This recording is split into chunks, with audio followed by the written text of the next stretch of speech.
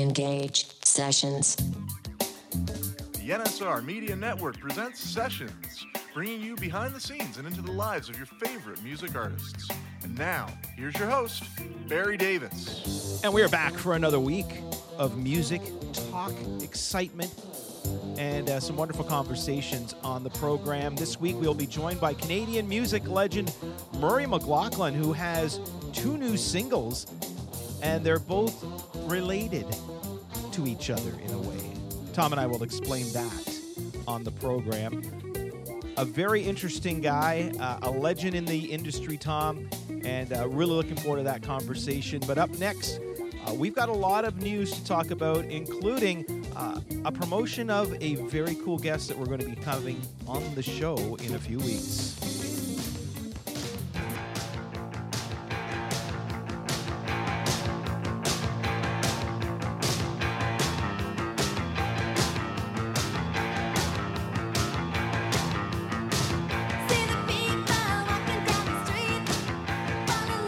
All right, before everyone gets overly excited, we are not having Belinda Carlisle on the show, but the woman who wrote the lyrics and was a main songwriter of the band, but she wrote the lyrics to Vacation whilst on a plane. We're going to speak with the bass player of the Go-Go's, Kathy Valentine. Kathy Valentine. And Tom, she has a relatively new book out right now that you and I are both reading. And I'm a little further along in it than you are. And holy crap. First of all, I highly, highly, highly recommend this book as one of the better rock biographies that I've written. And I'm not just saying that because we're getting her on the program. I really love this book. But you'll be amazed, especially if you're a parent, you'll be amazed at what this woman had lived through by the time she was 12 years old. And you're not there yet, so I'm not going to give it away. No. I'm loving it actually so far. It's, I'm at the point in the book where she's just playing with the Go-Go's for the first time, and it's kind of hooked me pretty good right off the get-go. And you keep telling me all this crazy stuff is about to happen, and I can't wait. Yeah, because she goes back in time. So like the early part of the book it's kind of like highlighting the highlight of her career, which was when she joined the Go-Go's, and then. You go back in time and you hear this incredible story, and really, really looking forward to our chat with Kathy. And we're going to be doing it over Zoom, which is cool as well. So you may find now this week we are not Zooming. Nope. We did not Zoom with Murray McLaughlin. He's some of the more experienced folks of the world don't like the technology, so we're doing it as over the phone. But Kathy Valentine will be talking to via Zoom, so it's going to be really, really cool. I'll make sure I have my Go-Go album covers in the background. Listen, as someone that likes kind of like that raw, punkish, poppy type sound, I don't think this band gets enough credit. They're not in the Rock and Roll Hall of Fame, and that could be for the fact that they didn't have a lot of material before they broke up. I think they had 4 albums in total. So it's not a lot of material. But when you judge the impact that this band had on rock and roll, when you judge the impact that this band had on female musicians, and I'm not talking singers, I'm talking musicians, female drummers, guitarists, bass players, to get out there, form all-girl groups, I think most of them will look at the Go-Go's and point and say they're the influence, they're the reason why. Yeah, and you know what? It's going to be another fantastic female bass player that we get a chance to talk to. And the Our Lips Are Sealed is actually one of my favorite bass lines of all time. No way. Oh, which is very cool. And that she never played bass until she joined the Go-Go. She was a guitarist, and that is, she plays bass like a guitarist. And because you play both, you can totally relate to that about being able to incorporate some of the guitar riffs in a bass line. Likewise, I noticed that when you start playing guitar, you're able to incorporate bass riffs into your guitar playing, which I'm noticing when we do our little Beatles duo. Yeah, exactly. It's that, and the bass line thing, and back to Our Lips Are Sealed, that's a perfect example of a tune that, like, if we were going to cover that on the guitar, I wouldn't be able to play a version of it that didn't incorporate the bass line, because it just wouldn't feel right. And I've started digging deeper into their catalog, and I tell you what, there are some amazing bass lines in that band. Yeah. And what and what really made them groundbreaking is because back then there were a few female bands like the Runaways, right, that Joan Jett was a part of, and Lita Ford, but bands that were all female that wrote their own material and played their own instruments. Yep. That was quite groundbreaking at the time. And you never see. I think it'd be really cool. A band with 4 women and 1 dude. Can you imagine being the one dude in the band? It's because the dude never survives. Well, yeah, it's true. 4 women with 1 guy. The 4 women get smart enough, quick enough to go, we don't need this dude. Let's get him out of here. Yes, exactly. He's ruining the whole dynamic. So we'll be having that conversation the next few weeks. We're also, hopefully for next week's show, we'll be chatting with Alan Frew because Glass Tiger has put out a Christmas album. And between that and working my day job at a department store, and please don't get mad at me, it's not my fault that our box store, Bass Pro, is open. And I know a lot of people are upset about that, but it's nothing to do with me. It's my job, and I go to it. However, as I digress, we are starting to hear a lot of Christmas music pumping through the speakers during the course of a day. And it made me think of some of the rock and roll Christmas songs that I enjoy and some of the rock and roll Christmas songs that really start to get on my nerves. The one that will never, ever, ever get on my nerves, and it will always be something that means something to me, and I think it is very fitting for the year 2020, of course, is this one, Happy Christmas, War is Over, from John Lennon and Yoko Ono. Oh, yeah. This is a fantastic tune. This is one of the good Christmas songs. Yes. And not only is it a great message, but they had kids singing on it. Wherever they were in New York, they were able to get a group of kids to come and sing on the song. And when you listen to the chord progression, it is just it's so Lennon, right? If you're a musician, you don't understand exactly what I'm talking about. There's just a certain way of a progression that John Lennon would have that, was very distinctive of his. One I keep hearing at work all the time is the Beach Boys' Little Saint Nick, and I don't despise this. I don't love it. It's just a cute song. It's a cute song. I can't stand this song. Oh, really? Yeah. Okay. Oh, yeah. Well, how about we go ahead. Yeah, no. My wife and I actually have like an ongoing joke about this song. So, and this song has driven me crazy since the first time I heard it, I think. Okay, let's go completely off the board and go from a Christmas song to a comedy Hanukkah song. And the first time I heard this from Adam Sandler on Saturday Night Live, I thought it was pretty funny. And it's still pretty funny, but you don't like this one either? I love the Hanukkah song. Are you kidding me? Oh, okay. Yeah. Because you're telling me I don't like any of these songs. No. Just that last one. Okay. Now, one that has become synonymous for Christmas. And, I've heard covers of this, but it doesn't make sense to do a cover of it because there's like 50 musicians on it. And this was a huge, huge thing back in 1984 when Bob Geldof ended up gathering together some of the biggest names in British pop music. Surprisingly, no Paul McCartney on this, but you had Phil Collins and Bono and Boy George and Sting and George Michael. And I remember when this video first came out and just thinking, first of all, what a powerful voice Bono has. Yep. And secondly, how cool it is to see all these greats performing together in a song. And it, and it led to, We Are the World and what's the Canadian one? The Canadian one. Oh, man. Yes. I always forget what it is, and I love the Tears song. Are Not Enough. That's it. Tears Are Not Enough. Wow, and that was Corey Hart in that one that was really Corey Hart and Mike Reno, and Bruce Cockburn had a line in there, and the dude from Platinum Blonde is in it, and Yeah, you know what? That's an underrated Christmas song, I think, outside of Canada. That's a great tune. This one that we're about to play is probably one of the most polarizing Christmas songs. People don't like this one at all, and I love it. It just puts me in a cheery Christmas mood. This was put out in 1979 when Paul McCartney was probably on the verge of being not cool for the first time in his career. And I like this one. I don't know. It's just this one doesn't bother me at all. You? I love it. Yeah, it makes me happy. Okay. You know what? And that's all I'll say about that. Yeah, yeah, that was a good Forrest Gump. I'm not a huge fan of Mariah Carey, but for some reason, this is another one that I like. All I Want for Christmas Is You. I don't know why, but I don't mind hearing it. Yeah, I'll give you that. I'll give you that. Yep. Seriously.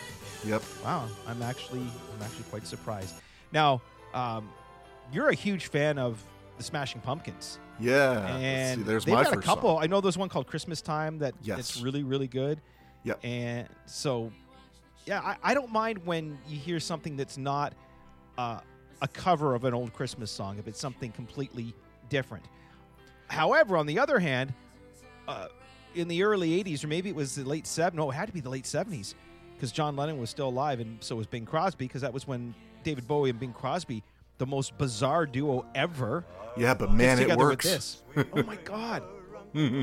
I didn't realize, now that we're listening to all these, that there's actually a lot of really good rock and roll Christmas songs out there.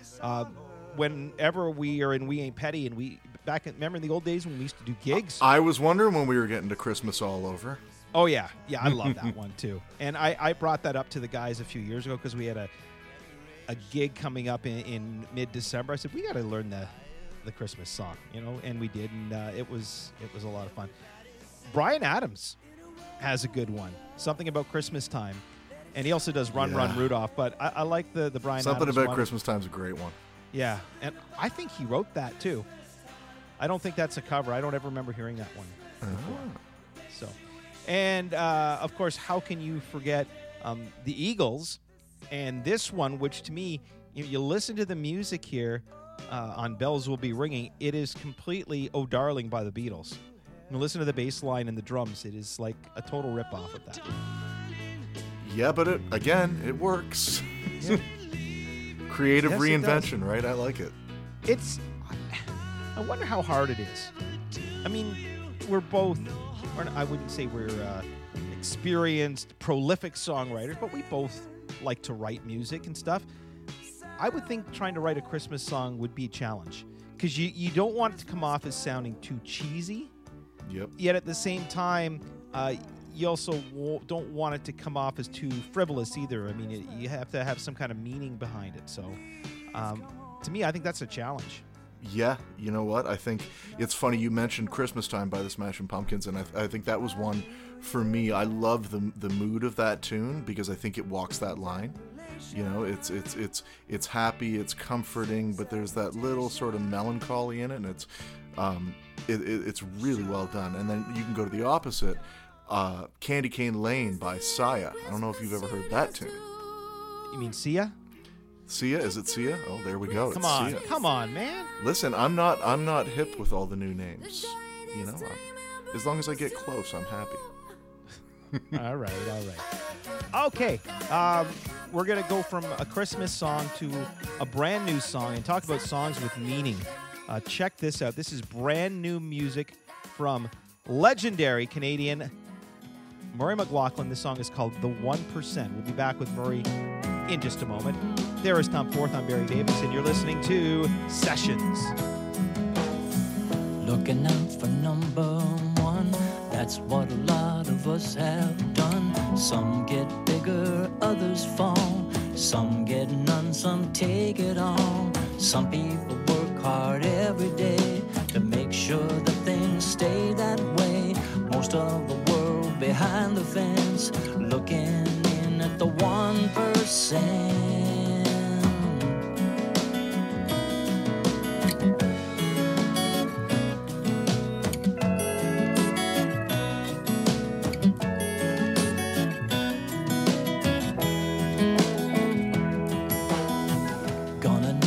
Bigger boat to keep the human race afloat. While some people paint the town, I think the ship is burning down. I could raise my fist and shout, but the cops might knock me out. I got to wonder if it's fair. Most of the world don't get their share.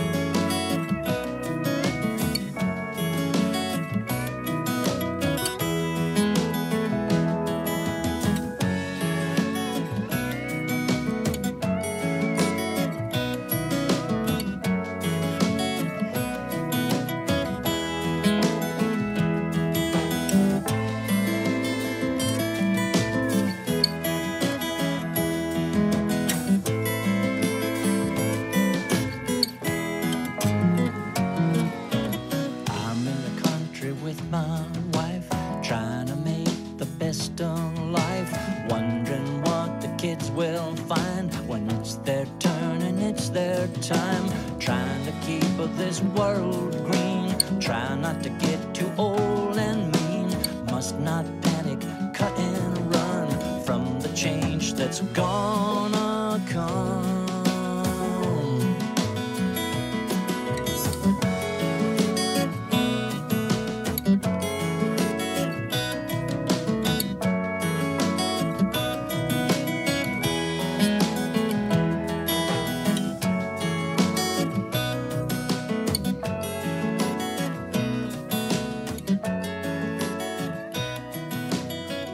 There is brand new music from Murray McLaughlin. The song is called The 1%, and Murray is certainly in a class of his own. I don't know if you'd call you 1% Murray, but there are not many Murray McLaughlins out there. And first of all, welcome to the program.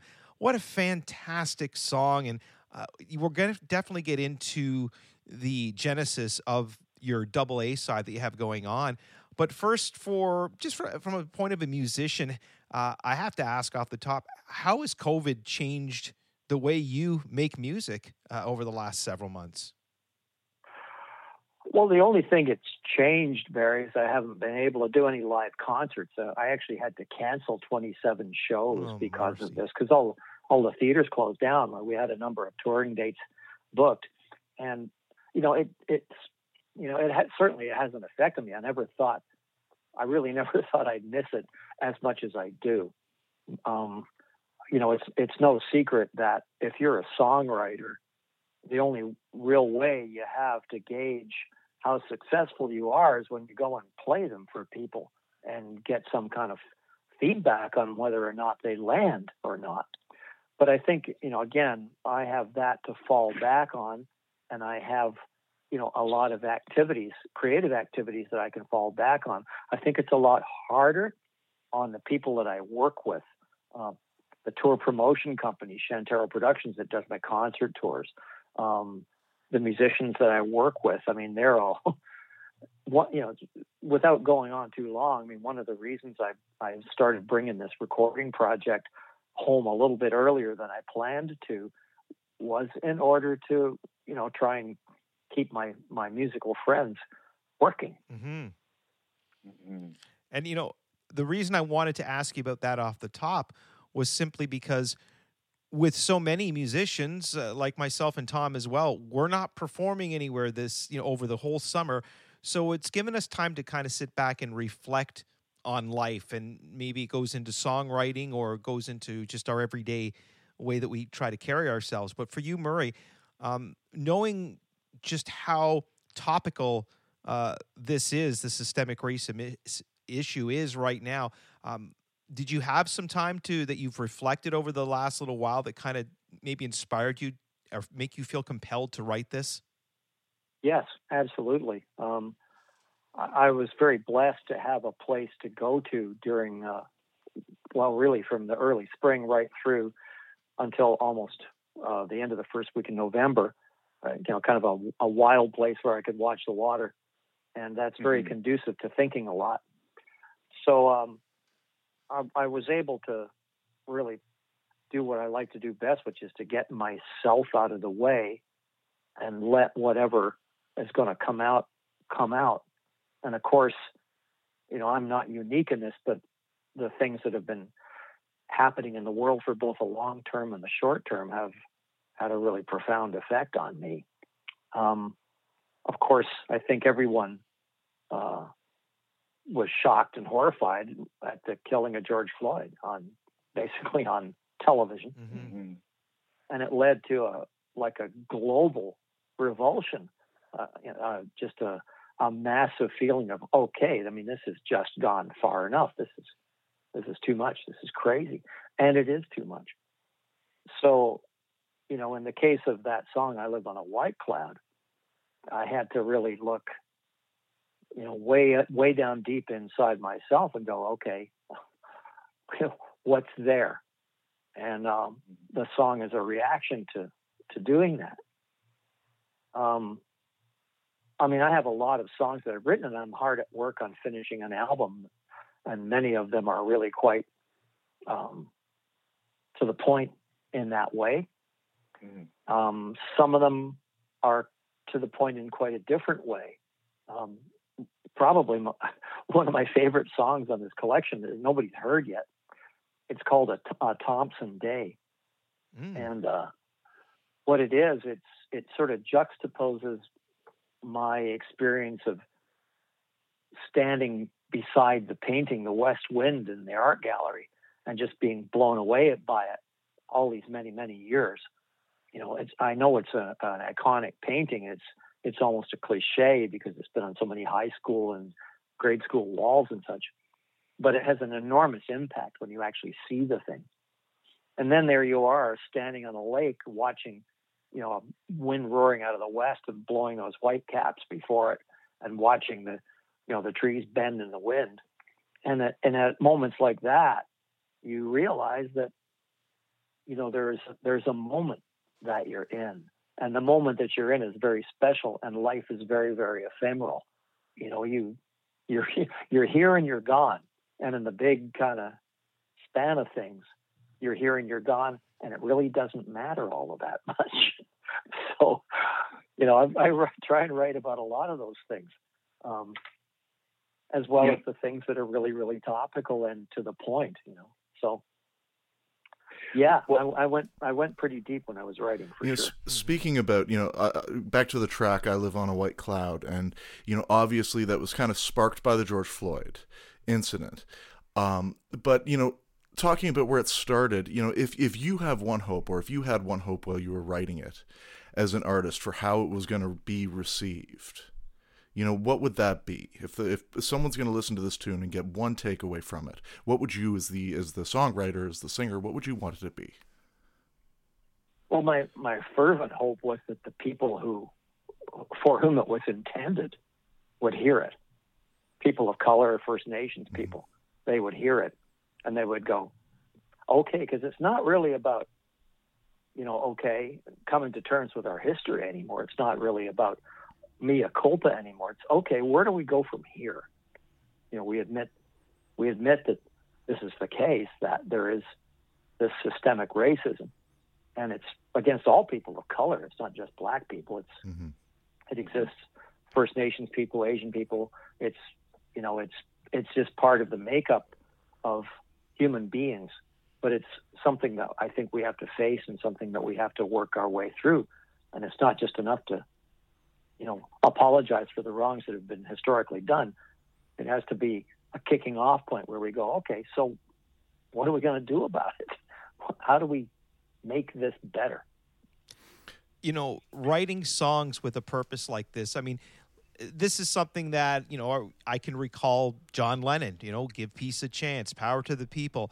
And even from your early stages, I'd have to think Farmer's Song was something that you had a thought, Hurricane of Change. How you had songs back then. Is it interesting that there seems to be a gap in music history where there really weren't a lot of songs that were written about important issues, that was just more frivolous, cars, girls, booze type of songs for many years? Well, to be fair, I think that, I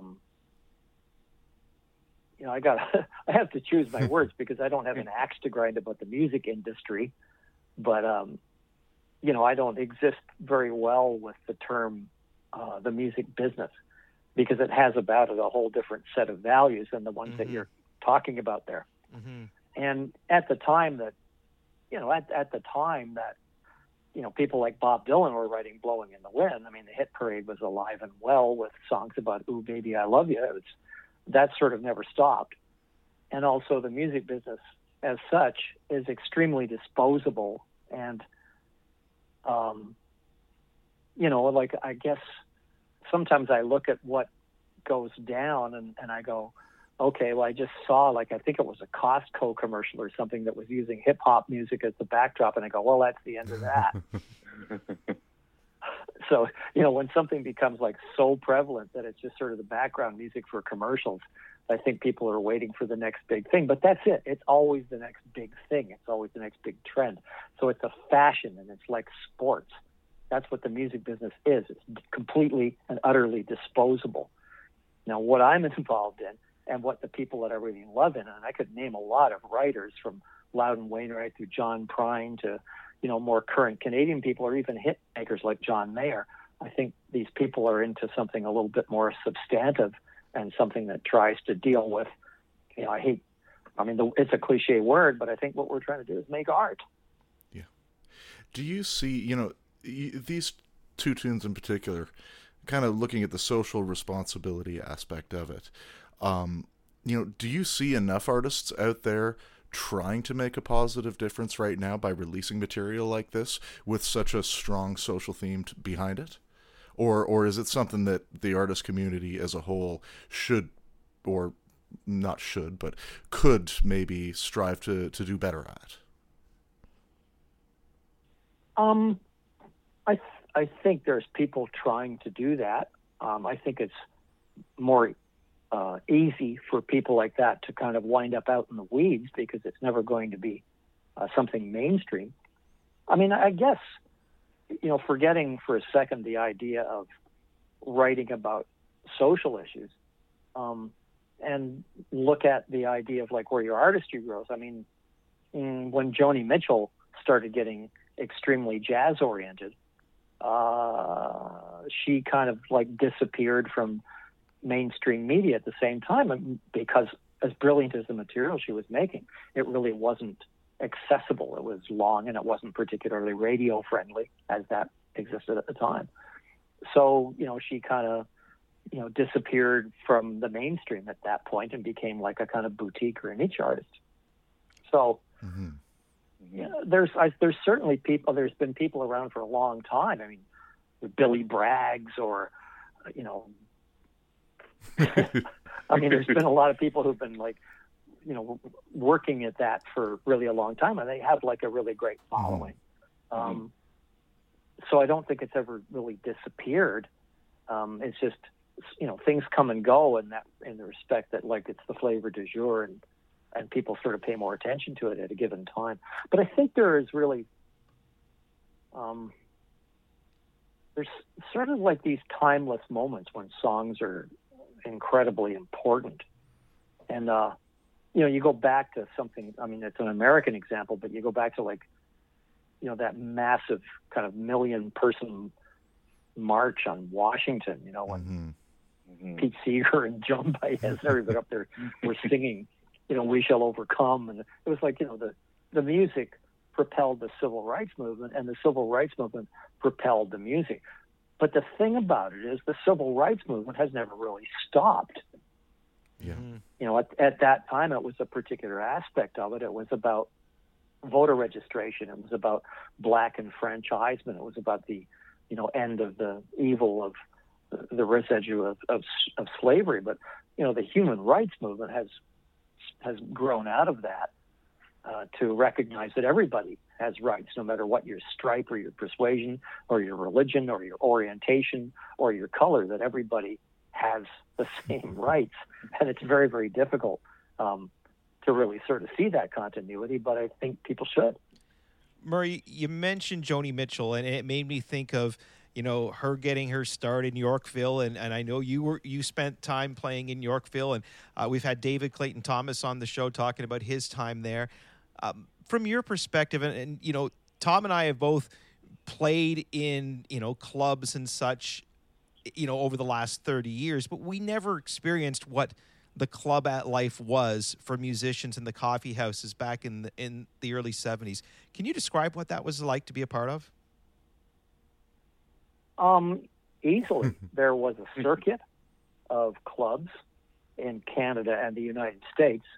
The preeminent ones during my time when I was coming up were the Riverboat in Toronto, the Bitter End in New York, which I played a lot, the Earl of Old Town in Chicago, where John Prine came up, past scenes in Boston, the Great Southeast Music Hall in Atlanta, Georgia. There was a whole bunch of these clubs, and sort of they were kind of like a circuit.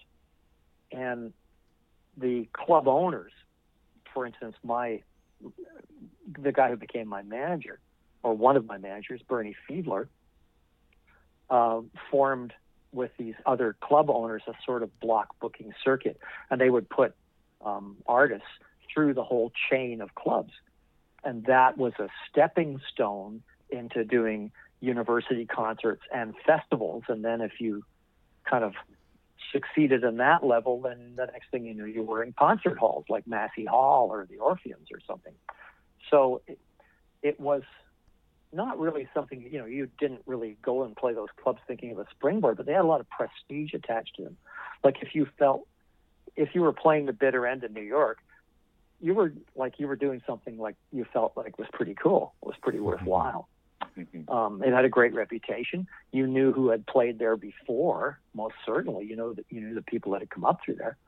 When I was a teenage person, I went to the Riverboat before I ever played there, and I watched people like Phil Oakes, and I watched Jesse Colin Young and the Youngbloods. I watched Ramblin' Jack Elliott. Wow. A whole great number of people there, and half the time I would watch them from the back stairs because I couldn't get in the club. So, there was a real kind of cachet to being able to play those places, and you really did feel that you were important when you were able to actually headline one of those places. Tom? Yeah, wow, it's just another world entirely. When you look at what artists, especially up and coming artists, and I don't know how many coffee houses or concert halls you've frequented before COVID, but what you're seeing the artists going through today, struggling to get their music out, struggling to even get space playing in a live venue for an audience at all. What are your thoughts about that? Looking, and kind of comparing it to how you did. Is it better? Is it worse?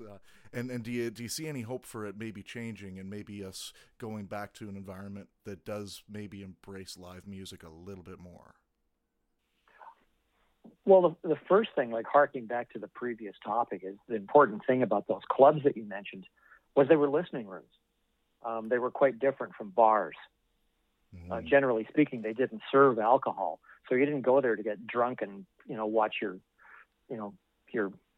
friends hang out or whatever. You went there actually to listen to the music that the person was playing. They were music rooms, and it's very difficult to find places like that anymore. There are a few, certainly in Toronto. There are a number of small but really rabid kind of listening rooms.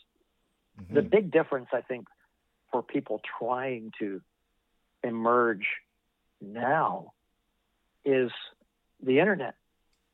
On the one hand, it's really democratized and made everything much more accessible, but at the same time, it's because there's so much, it's really very difficult, I think, to break through and to get noticed.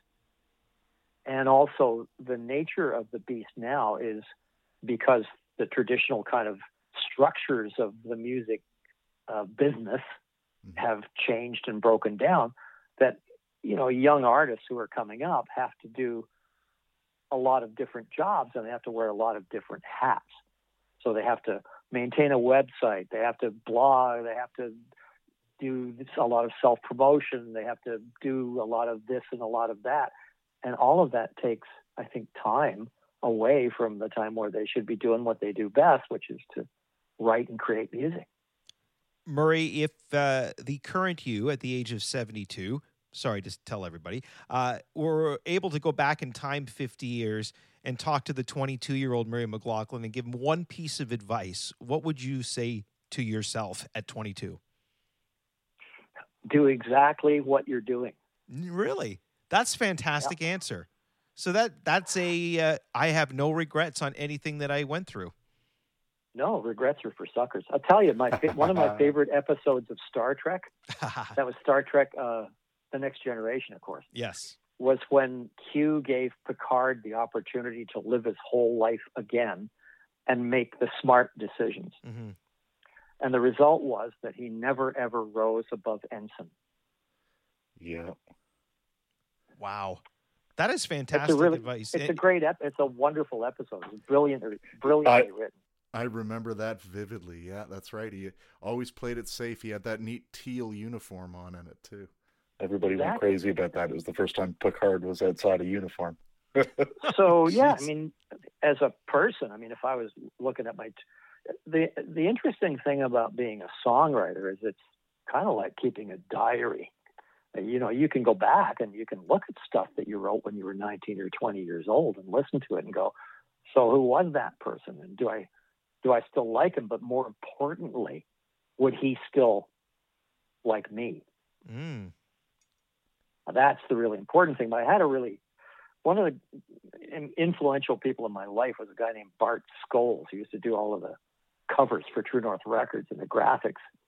And he used to come up with sayings. And one of the things he said to me once was, the purpose of life is not to become somebody when you're 80 that you would have hated when you were 18.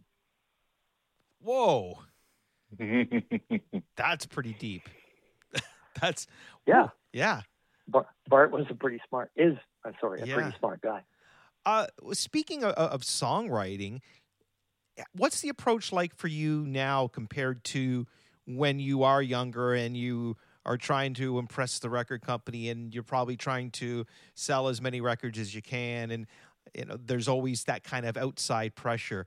Is it just more of a love and a passion for you now than it would have been at the beginning of your career? The first thing, without being insulting, I have to back you up. I never wrote a song for any of those reasons, ever. Okay. Well, that's interesting. I was very, very fortunate to fetch up with an independent record label that was just forming called True North Records. Right. Bruce Coburn was on that label, right? That's right. Yeah.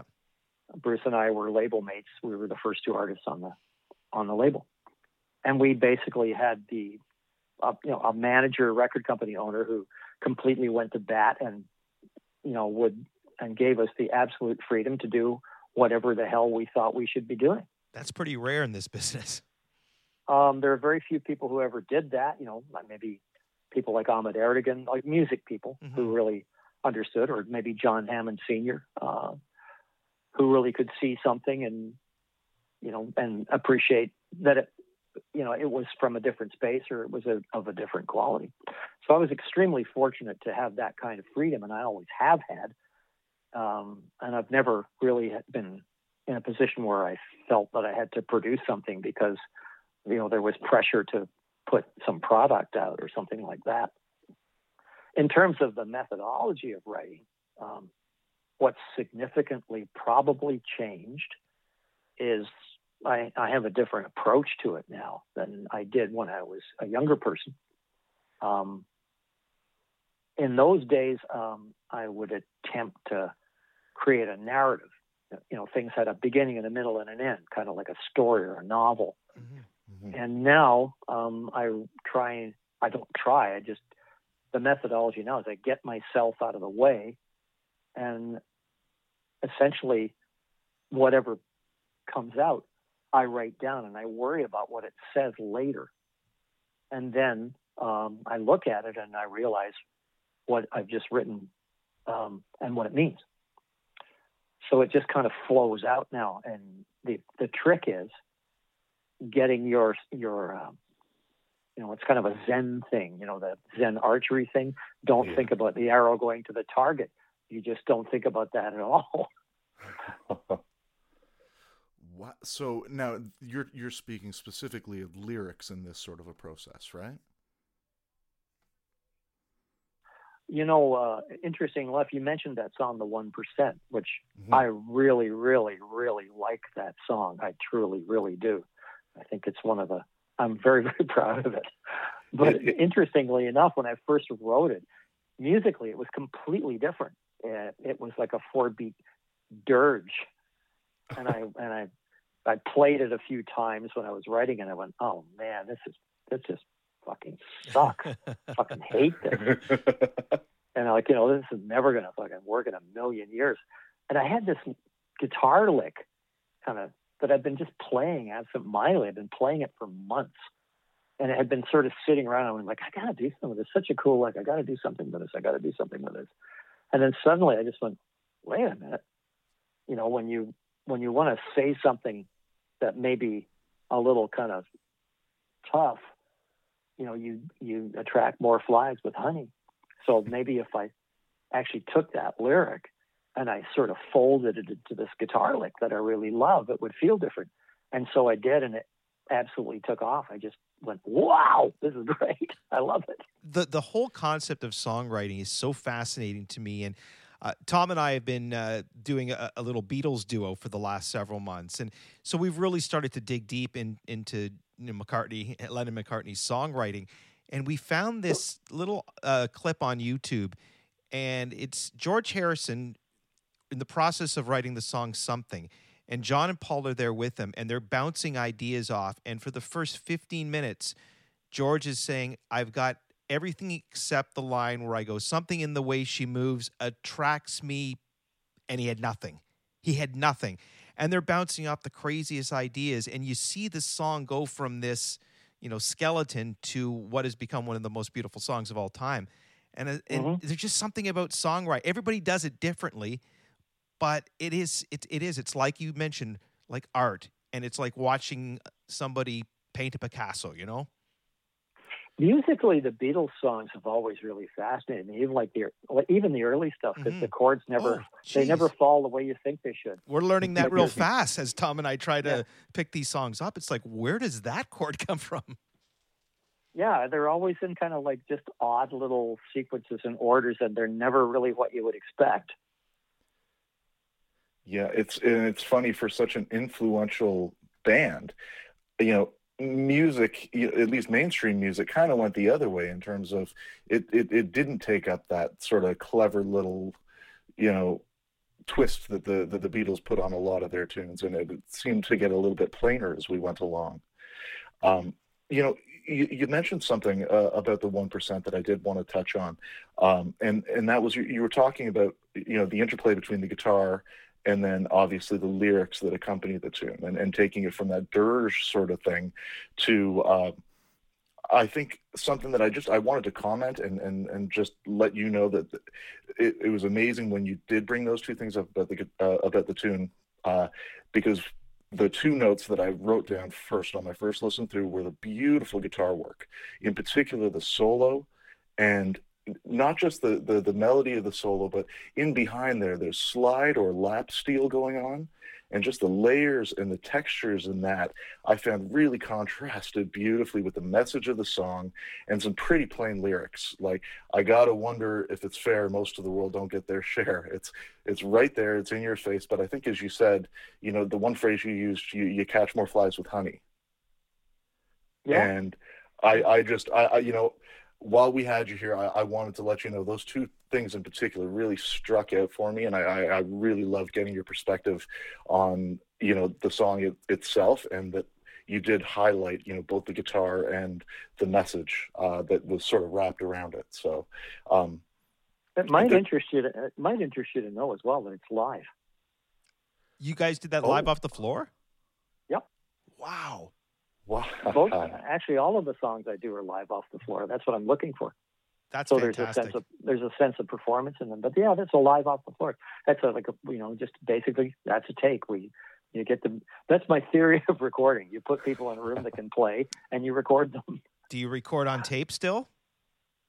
No, we don't do that. Okay, I was hoping you were going to say, yeah, we got the reel-to-reel set up. We're going 8-track and bouncing all night.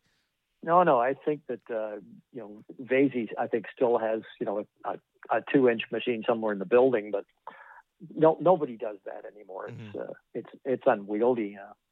But like we will do what folks do, which is when you're doing final mixing, if you don't like the sound of the digital result, then you run it through an A77 or something to get the tape compression. I haven't done that because, frankly, I honestly don't notice the difference. But to elaborate on what Tom was asking about the guitar playing on the song, Tom, was there a specific angle, or did you just want to tell him you just thought it was amazing guitar playing? No, I just wanted because when he was speaking about it, he brought up both the sort of how the song came to be around the guitar and how we got the lyrics in there.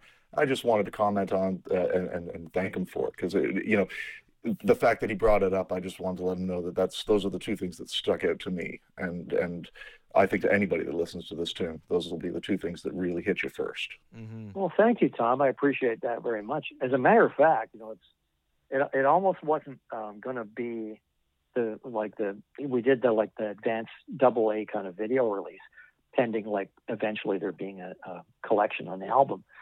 And there was another song that I was going to shoot instead of that one. And Denise, my charming and lovely wife, said, "No, you should do that one. You should absolutely do that one." Never say no to your wife. Went well, yeah, but the American election and I have this other song called "Shining City on the Hill."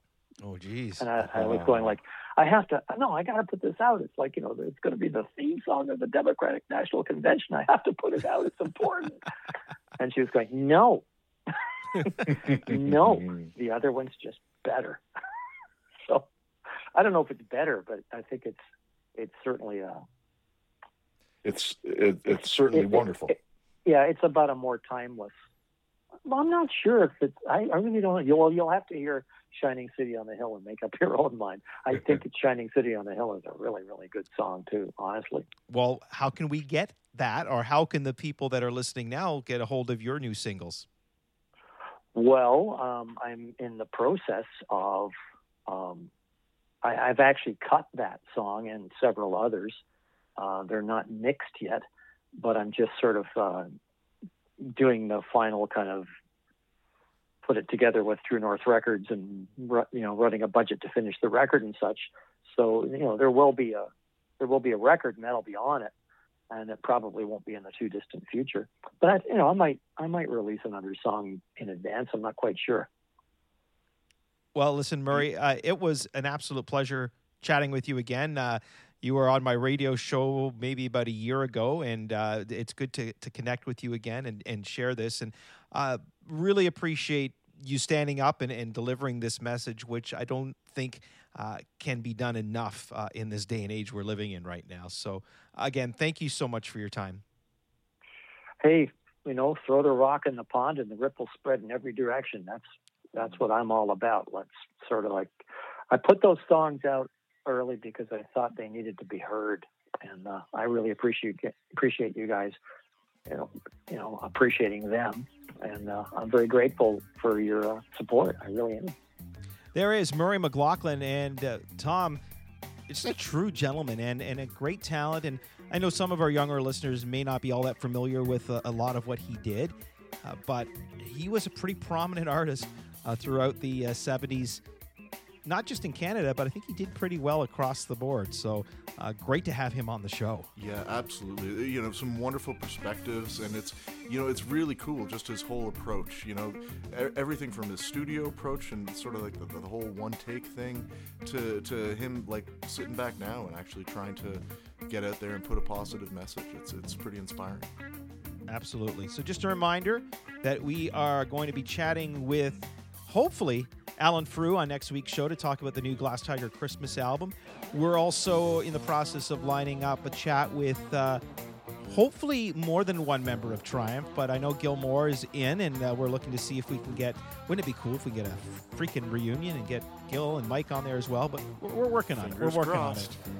Yes, and of course, Kathy Valentine from the Go-Go's coming up as well. We got some big shows coming up before the end of the year, so if you are a music fan, get the word out.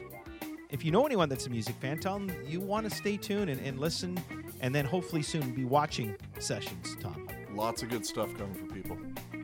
All right. Once again, a big thanks to our guest, Murray McLaughlin. Thomas, a big thank you to you as well. And folks, thank you so much for making us a part of your week. That's all the time we have for today's show. Until next time, keep your feet on the ground and keep reaching for the stars. I'm Casey Kasem.